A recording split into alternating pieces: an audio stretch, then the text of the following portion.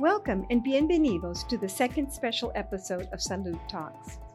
We're continuing to explore infection control in healthcare settings as part of the Centers for Disease Control and Prevention's Project First Line program. Salud America at UT Health San Antonio is working with the National Hispanic Medical Association to bring Project First Line content to Latino frontline healthcare workers. In today's episode, we will explore the role of nurses in protecting themselves, their patients, and their co-workers from infectious diseases like COVID-19. Hi, I'm Dr. Amelie Ramirez, Director of Salud America, and its home base, the Institute for Health Promotion Research at UT Health San Antonio. I have spent many years directing research on human and organizational communication to reduce health disparities among Latinos. It's my pleasure to serve as your host for episode 2 of the 3-part podcast series about infection control. Our first guest is Dr. Ana Maria Valdez. Can you tell us a little bit about yourself, Dr. Valdez? Yes, absolutely. Thank you, Dr. Ramirez. Please feel free to call me Ana. I am a professor and chair of nursing at Sonoma State University. We're a smaller sized university that teaches nursing from pre-nursing to FNP. And I have about 30 years of nursing experience with 20 years of stretcher side nursing experience as an emergency nurse. My clinical background is emergency nursing and critical care transport. I am certified in emergency nursing and I am a fellow in the Academy of Emergency Nursing. And specific to infection control, I wrote the chapter on personal protective equipment for the Emergency Nurses Core curriculum. Great. Thank you so much. And you must have started when you were, just 10. I did. I actually started college when I was 17. All and right. I graduated as a nurse when I was 22. Wow. Very, very impressive background. Thank you so much for being with us today. And Gloria Barrera, can you tell us a little bit about yourself and where you're based? Hello, happy to be here. So yes, my name is Gloria Barrera. I currently work as a certified school nurse at a public high school that's right outside of Chicago, and also as an adjunct professor of nursing at several universities, but most notably at DePaul University and UIC. I'm actually the first Latina president of the Illinois Association of School Nurses, IASN, and I'm engaged with ANA Illinois by serving as an expert panel member of the Diversity, Equity, and Inclusion Committee. I also hold a chair-elect position within the American Public Health Association's nursing section, and I'm an active representative of Hispanic nurses on the Nursing Coalition on Climate Change and Health, and a fellow of the Alliance of Nurses for Healthy Environments. Happy to be here and joining this conversation. Thank you, Gloria. Wonderful to hear from both of you and your experiences for this podcast. So thank you very much. My first question will be for Gloria. Can you share some of the roles nurses play in infection control in both the clinical and school setting? I'll start by saying that school nurses have always been on the front lines of infection prevention and control in schools. We served in the tremendous role as frontline healthcare providers, mitigating the impact of COVID-19 in our schools. That was by isolating, contact tracing, and ensuring exclusion guidelines in accordance with the CDC and our state and local health departments' guidelines. As a public health nurse, the challenges in implementing mitigation strategies in my state were trying, to say the least. Nurses really are the front line of defense against infections spreading in U.S. healthcare facilities. Moreover, increasing number of the emerging diseases often forces nurses to take on roles outside of those normal duties. This includes, but is not limited to, the roles in environmental cleaning and waste management. With the evolution of emerging threats and ongoing issues such as healthcare-associated infection, we need to be equipped with understanding and following infection control procedures to not only protect ourselves, but also to protect our patients and the communities that we serve. I don't have to remind the nurses, listening to us, that what we all learned in nursing school, that is, if it's not documented, then you didn't do it. So data is important too, and it provides a means for school nurses to show their essential role in schools. So during the pandemic, for example, the data points were the number of probable cases, positive cases, exposures, and it included a lot of teacher communication and health department communications, whether that be via phone, email, or virtual meetings. As school nurses, we really are constantly educating our communities about primary prevention, encouraging hand washing, and then letting parents and guardians know to please keep their child home when they are sick. This past school year, I think parents had a lot of questions as students returned to in-person learning. Just to kind of highlight, a national poll of parents with children ages 12 to 17 that was conducted in partnership with Dubemont Foundation discovered that the spread of the Delta variant had raised parents' concerns about COVID-19 and had increased the likelihood of their child getting vaccinated. School nurses, we took on the lead with COVID-19 vaccination education. And here in Illinois, partnered with the Illinois chapter of the American Academy of Pediatrics. And that was for a town hall meeting on COVID-19 and vaccines for children. And then we also created a toolkit for school nurses around COVID-19 vaccines to help guide the conversations about children getting vaccinated. Great. Thank you so much. And Dr. Valdez, we know that there were many challenges that nurses faced regarding infection control in the clinical setting, because you were starting to see some of the first patients coming in, and then to know that you also were facing personal protection equipment shortages. How did you all handle that? I think the challenges with COVID-19 and infection control have been really significant for nursing, unlike anything I've seen in my career. As I said, I've been a nurse for 30 years, worked in the emergency department for 20 years, and there was never a point in my career before COVID where I actually needed to be in full PPE for an entire shift, for example. Right? Or where so many nurses needed to be in PPE. But, historically, maybe we had a roll-up TB patient, so we had airborne precautions and really had to utilize all of our PPE. But it was a finite group of nurses, usually, that were taking care of that patient. So there was opportunity, I think, to kind of come out of that PPE and be able to breathe and to be able to function. And COVID has really brought a lot of really new challenges. I'm going to kind of break them up into four things. So the first is around education. So this is, as Gloria mentioned, a fundamental skill in nursing, infection control. It is taught in the first semester of nursing school in almost every school. And it is one of the first topics that we teach, right? Because it's so critical to protecting ourselves, our colleagues, and our patients. However, that training is not necessarily repeated throughout a nurse's career. There may be some clinical agencies that are doing like annual competencies on PPE use and the different types of PPE requirements based on what the patient's diagnosis is.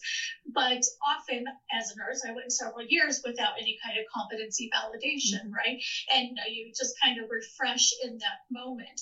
So now there's a need for just-in-time education. Every nurse has to be prepared to be able to appropriately use PPE to protect themselves and their patients.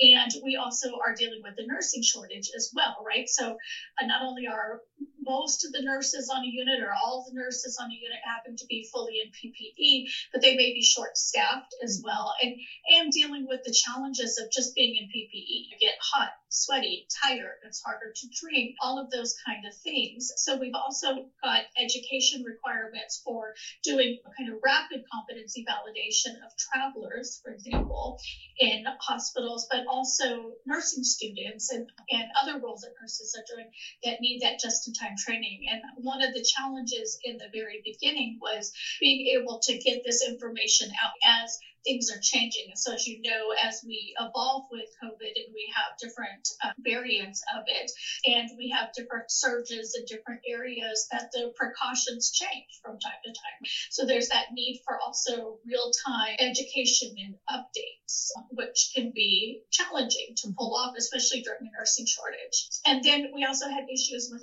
access. We weren't prepared for every nurse needing to be in PPE. Right. We weren't prepared for every, healthcare provider to be able to do that. So early on, there were lots of access issues. I think a lot of that has improved, but we still have access and use issues. For instance, if an agency uses a specific type of N95 mask, but now they can no longer get that, so they're having to order N95 masks from 3 different companies and having to be able to train and make sure that the nurses have access. Early in the pandemic, it was really frightening to see not having enough PPE and how that affected care. So I am glad to see that that is not as big of an issue. And again, I mentioned use is challenging just because it's really hard. You know, if you've ever been in full PPE with a mask, a face shield, gown, all of those things for a couple of hours, you know how fatiguing that is.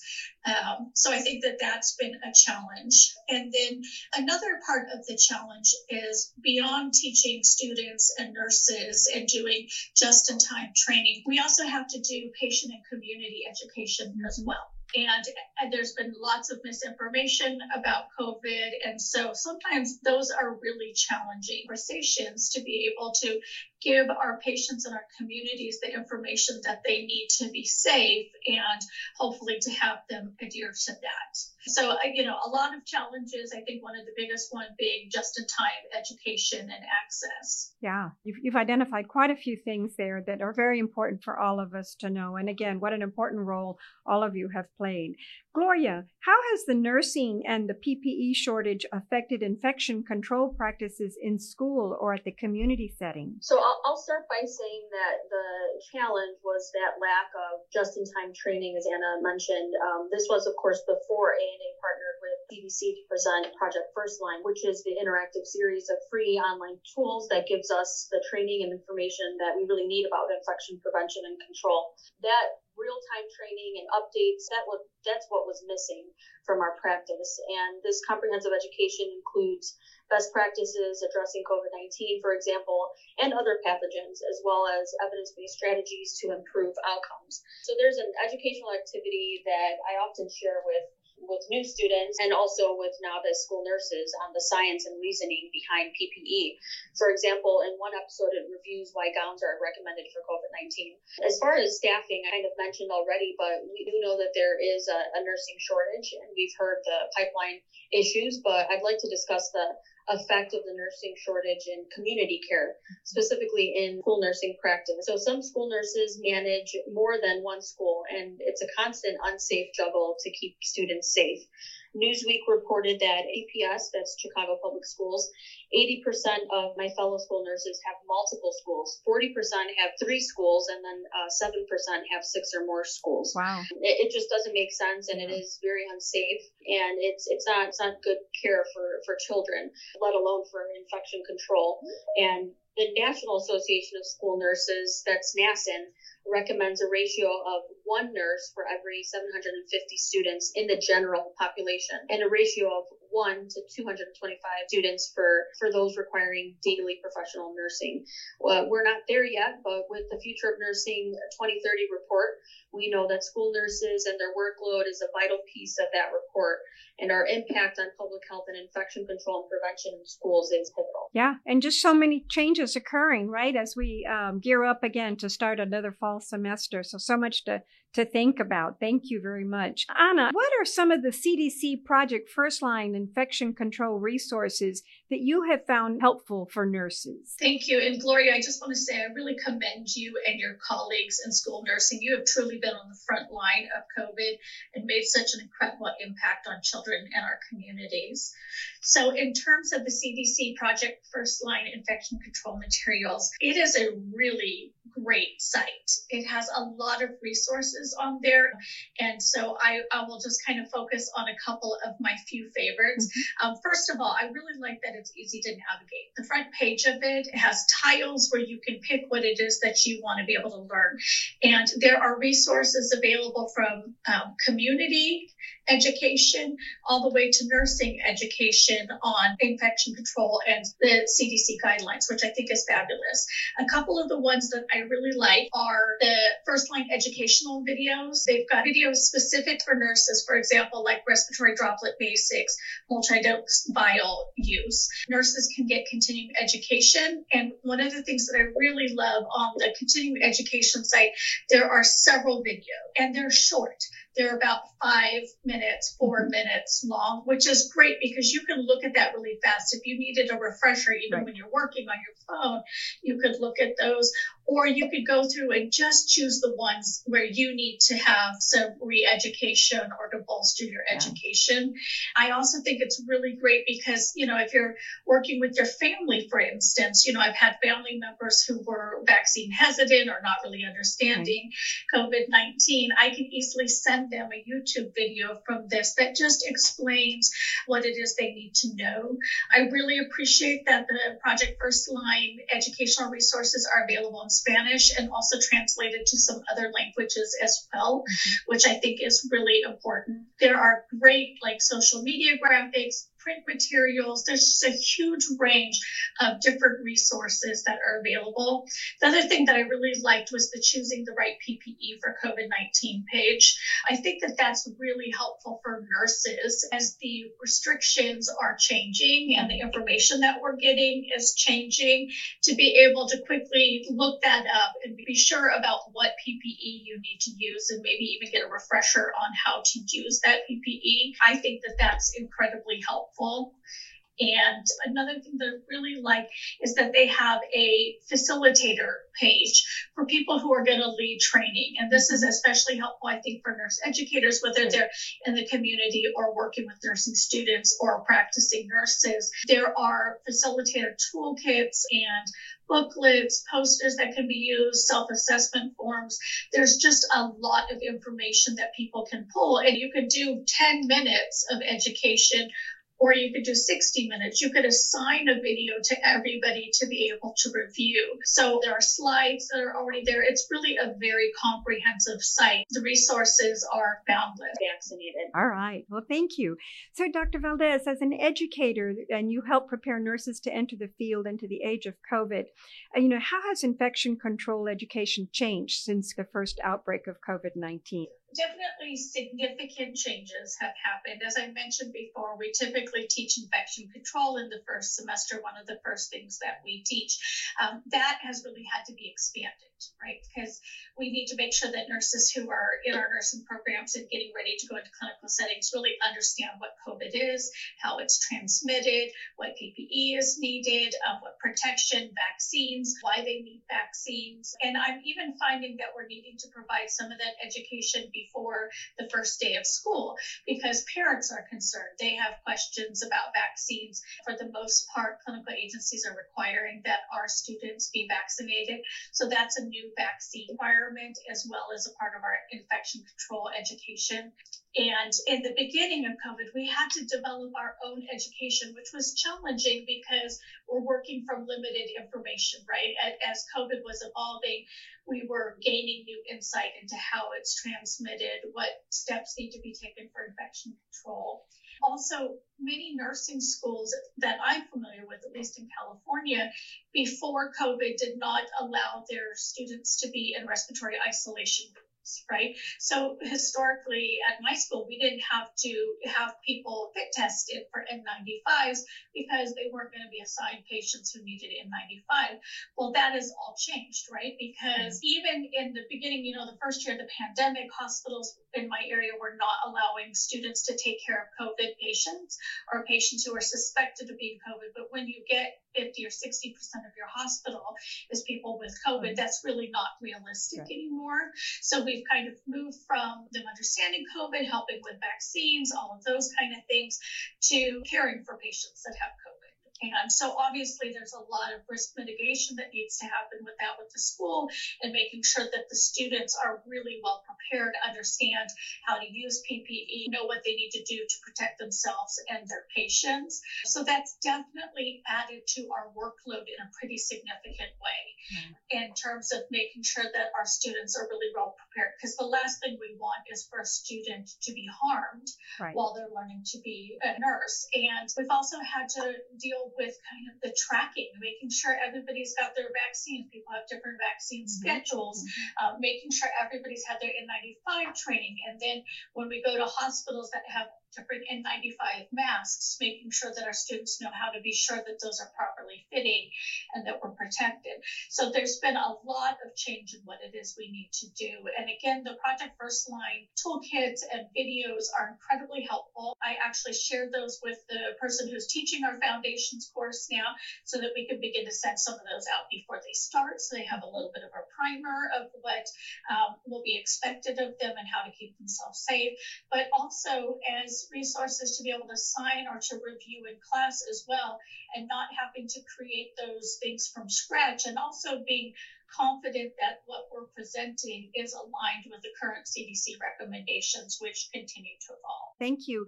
Now we're almost to the close, and I'd like to ask each of you for a closing statement in terms of what are your concerns with the new variant, and what guidance do you have for nurses, either in a clinical or a school setting? This would go for my fellow school nurses, just knowing that the flexibility that I've been working with, that's not going away, knowing that we have to just keep up to date with what's changing and making sure that we're as prepared as we can be with the new variants and keep doing what we have been doing. And as far as parents and just looking at this upcoming school year, I'm just going to go back to what I already shared, is just following the sick day guidelines and making sure that they're keeping everyone safe by keeping their child home if they're not feeling well. And that just goes back to infection control. But yeah, just making sure that you're protecting yourself and protecting the community. And I think that's what's going to let us get ahead of this. Great. Thank you. Dr. Valdez? Thank you. Well, first, I'd like to just personally thank all the nurses out there who are doing this work, who are suiting up every day. It's been a really difficult couple of years. It's taken a definite toll on nurses. So I just want to commend nurses who are doing this work and also let them know that we're thinking about them and wanting to support them in the process. Pointers I would give as we're looking at new variants is that we really have to stay educated. We need to continue to be on the front line of understanding what it is that is happening and how to be able to mitigate infection. And that's hard. You know, when you're working full time, it's hard to stay current. And again, that's where I think some of these are very helpful, these resources, because they're only a few minutes long. I think nurses need to continue to be role models for our communities. Nurses for almost 20 years have been determined to be the most trusted profession in the United States. And I think we have a lot of obligation that goes with that. And part of that is being a role model and being educated so that you can educate your community, the people that you know, about the importance of vaccines, how that's actually helping us to move back to normalcy, which is something that everybody wants, right? I think we're seeing a lot of pandemic fatigue and people just don't want to wear masks anymore. They don't want to have to deal with this anymore. And so I think nurses play an important role in our communities of making sure our communities are well informed and they know what is happening. Also, with the newest variants, the way in which COVID is presenting is changing as well, right? It's not necessarily a respiratory infection with a cough. Now, the newer variant is having symptoms that are more consistent with like meningitis. So also being able to communicate to our patients and our communities about when they need to seek care and what steps they need to do, understanding the new treatments that are available. For instance, like the Paxlovid that is available for COVID infections. It's really a timely medicine. It needs to be prescribed within the first few days of, I think it's the first 5 days of having COVID. So nurses need to be continuing their education as lifelong learners in real time to understand how the variants are changing, how this disease is affecting people, and how we continue to safeguard our communities through infection control. As you said, a very special thank to all the nurses, and special thanks to both you, Gloria and Anna, for all the work that you've been doing, you know, and being on the front line there for us. And we want to thank you for participating and sharing why nurses are the key to infection control. We really appreciate your perspectives and all that you do to slow down the spread of COVID. So again, thank you for that. And we hope that our audience has really enjoyed listening and learning with us. And we hope that you'll stay tuned for our third episode, which will explore rural healthcare workers' role in infection control. So hasta luego y mil gracias. Thank you for all your help today.